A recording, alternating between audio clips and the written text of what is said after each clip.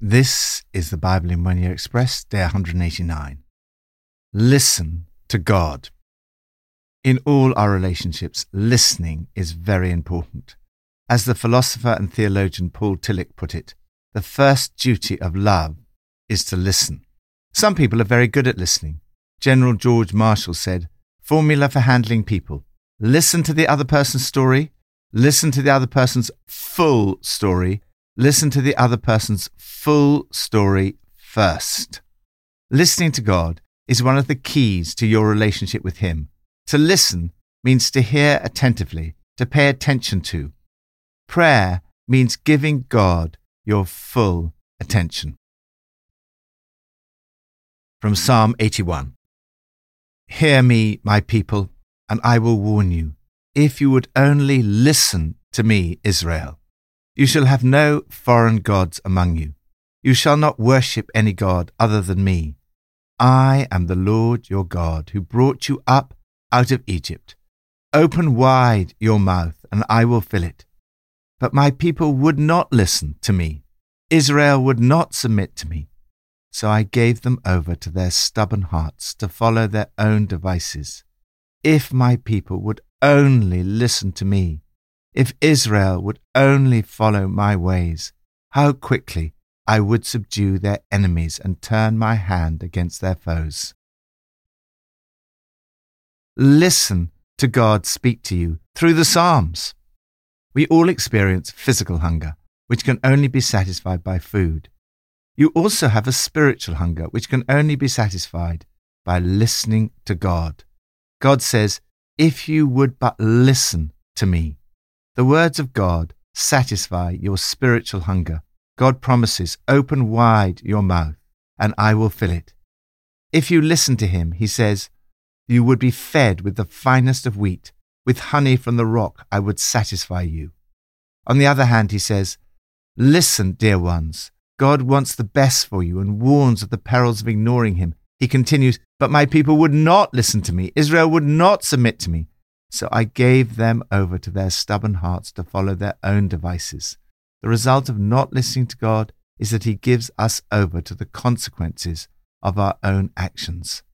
On the other hand, He promises that if you do listen to Him, He will act on your behalf. If my people would but listen to me, if Israel would follow my ways, how quickly I would subdue their enemies. Lord, thank you that each day I can listen to you and be satisfied with the finest of wheat. Help me each day to pay attention to what you say and then to trust you to act on my behalf. New Testament from Acts 26 and 27. At this point, Festus interrupted Paul's defense. "You're out of your mind, Paul," he shouted. "Your great learning is driving you insane." "I'm not insane, most excellent Festus," Paul replied. "What I'm saying is true and reasonable." Then Agrippa said to Paul, "Do you think that in such a short time you can persuade me to be a Christian?" Paul replied, "Short time or long, I pray to God that not only you, but all who are listening to me today may become what I am, except for these chains." The king rose, and with him the governor and Bernice, and those sitting with them. After they left the room, they began saying to one another, "This man is not doing anything that deserves death or imprisonment." Agrippa said to Festus, "This man could have been set free if he'd not appealed to Caesar." When it was decided that we would sail for Italy, Paul and some other prisoners were handed over to a centurion named Julius, who belonged to the imperial regiment. We boarded a ship about to sail for ports along the coast of the province of Asia, and we put out to sea. When we'd sailed across the open sea, off the coast of Sicilia and Pamphylia, we landed at Myra in Lycia.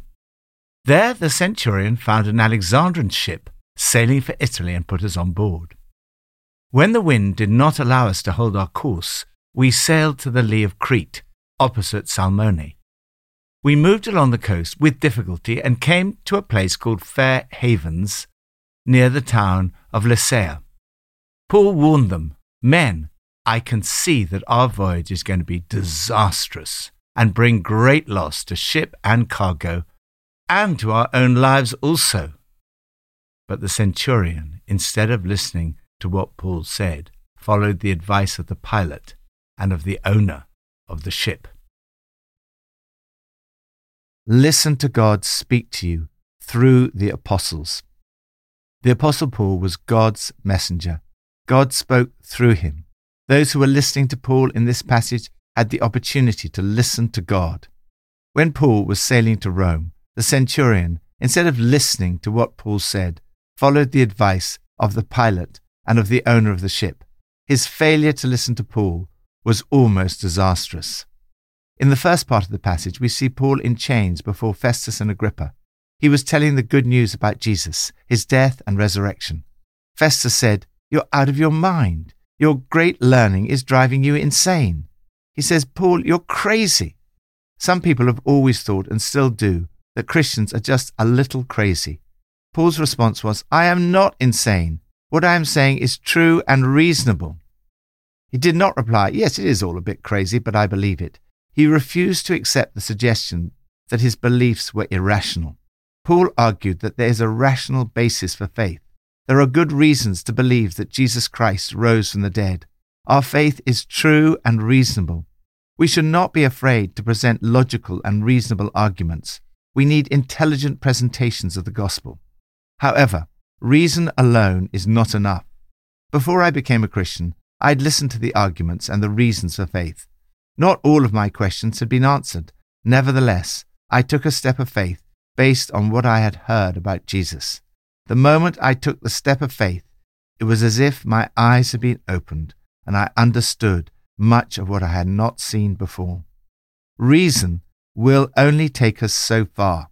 However, when we're trying to persuade people, as Paul was, to follow Jesus, it's important to explain that the message about Jesus is true and reasonable. Agrippa's response to Paul was, "Do you think that in such a short time you can persuade me to be a Christian?" Paul replied, "Short time or long, I pray to God that not only you, but all who are listening to me today may become what I am except for these chains."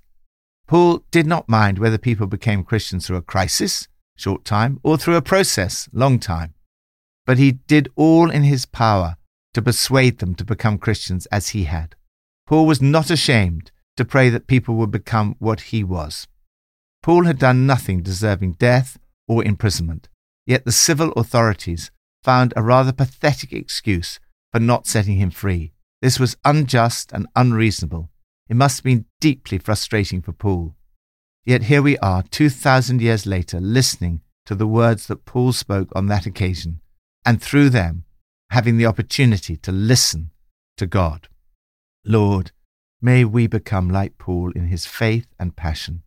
As we tell the good news about Jesus, may people have a sense that in listening to us, they are listening to God.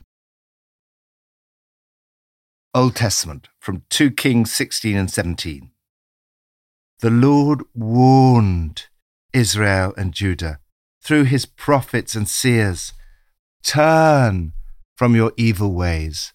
Observe my commands and decrees in accordance with the entire law that I commanded your ancestors to obey, and that I delivered to you through my servants the prophets." But they would not listen, and were as stiff-necked as their ancestors, who did not trust in the Lord their God. They rejected his decrees and the covenant he'd made with their ancestors and the statutes he had warned them to keep. They followed worthless idols and themselves became worthless. They imitated the nations around them, although the Lord had ordered them, "Do not do as they do. Rather worship the Lord your God. It is he who will deliver you from the hand of all your enemies." They would not listen, however, but persisted in their former practices. Listen to God speak to you through the prophets. God allowed Israel to be taken captive and led away into exile because they refused to listen to him. The history of this period in the book of 2 Kings could be summed up in the words, not listen. They would not listen. They would not listen. As we saw yesterday, all the problems the kings and the people of God faced were the result of not listening to God.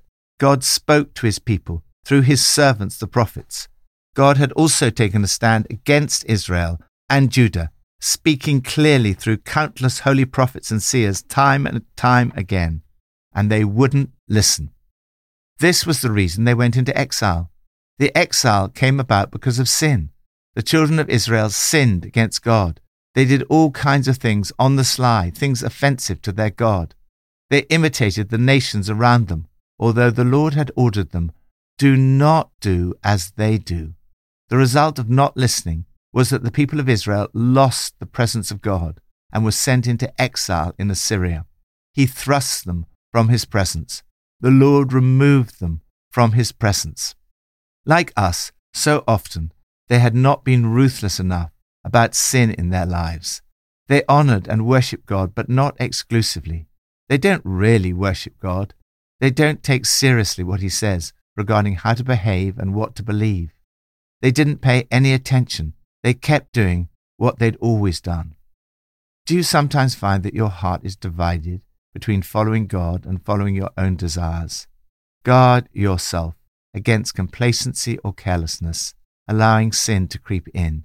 Don't let the enemy lead you into disobeying God. The truth is that God's desire is always to bless us. His commands and instruction are given so that you might flourish. We see this in the fortunes of the different kings of Israel and Judah. The writer of 1 and 2 Kings gives us a thumbnail assessment of whether each king did what was right in the eyes of the Lord. Every one of the kings of Israel is described as doing evil in the eyes of the Lord, and it leads to the early destruction of the kingdom. In contrast, around half of the kings of Judah are described in broadly positive terms, and around half in broadly negative terms. Under the good kings, Judah flourished, and its history is much longer and more positive than Israel's. The reigns of the good kings were generally longer than those of the evil kings. The 12 evil kings reigned for a combined total of 130 years, whereas the 10 good kings reigned for a total of 343 years. The good kings still faced all kinds of difficulties and challenges, and following God is no guarantee of an easy life. Yet their example is a powerful reminder of the blessings and wisdom of listening to and following God. Lord, help me to listen carefully to what you say. Deliver me from secret sins. May I be quick to ask for help, that I may never allow sin to creep into my life. Help me not simply to do what the people around me do. Rather, help me to listen to your voice, follow you, and enjoy your presence with me. Pippa adds. In 2 Kings, chapter 17, verse 41, it says, "Even while these people were worshipping the Lord, they were serving their idols." Sometimes when I'm in church worshipping, I start focusing on something else, like how nice somebody's shoes are, or whether I should cook fish or chicken for lunch. My heart's rather divided too.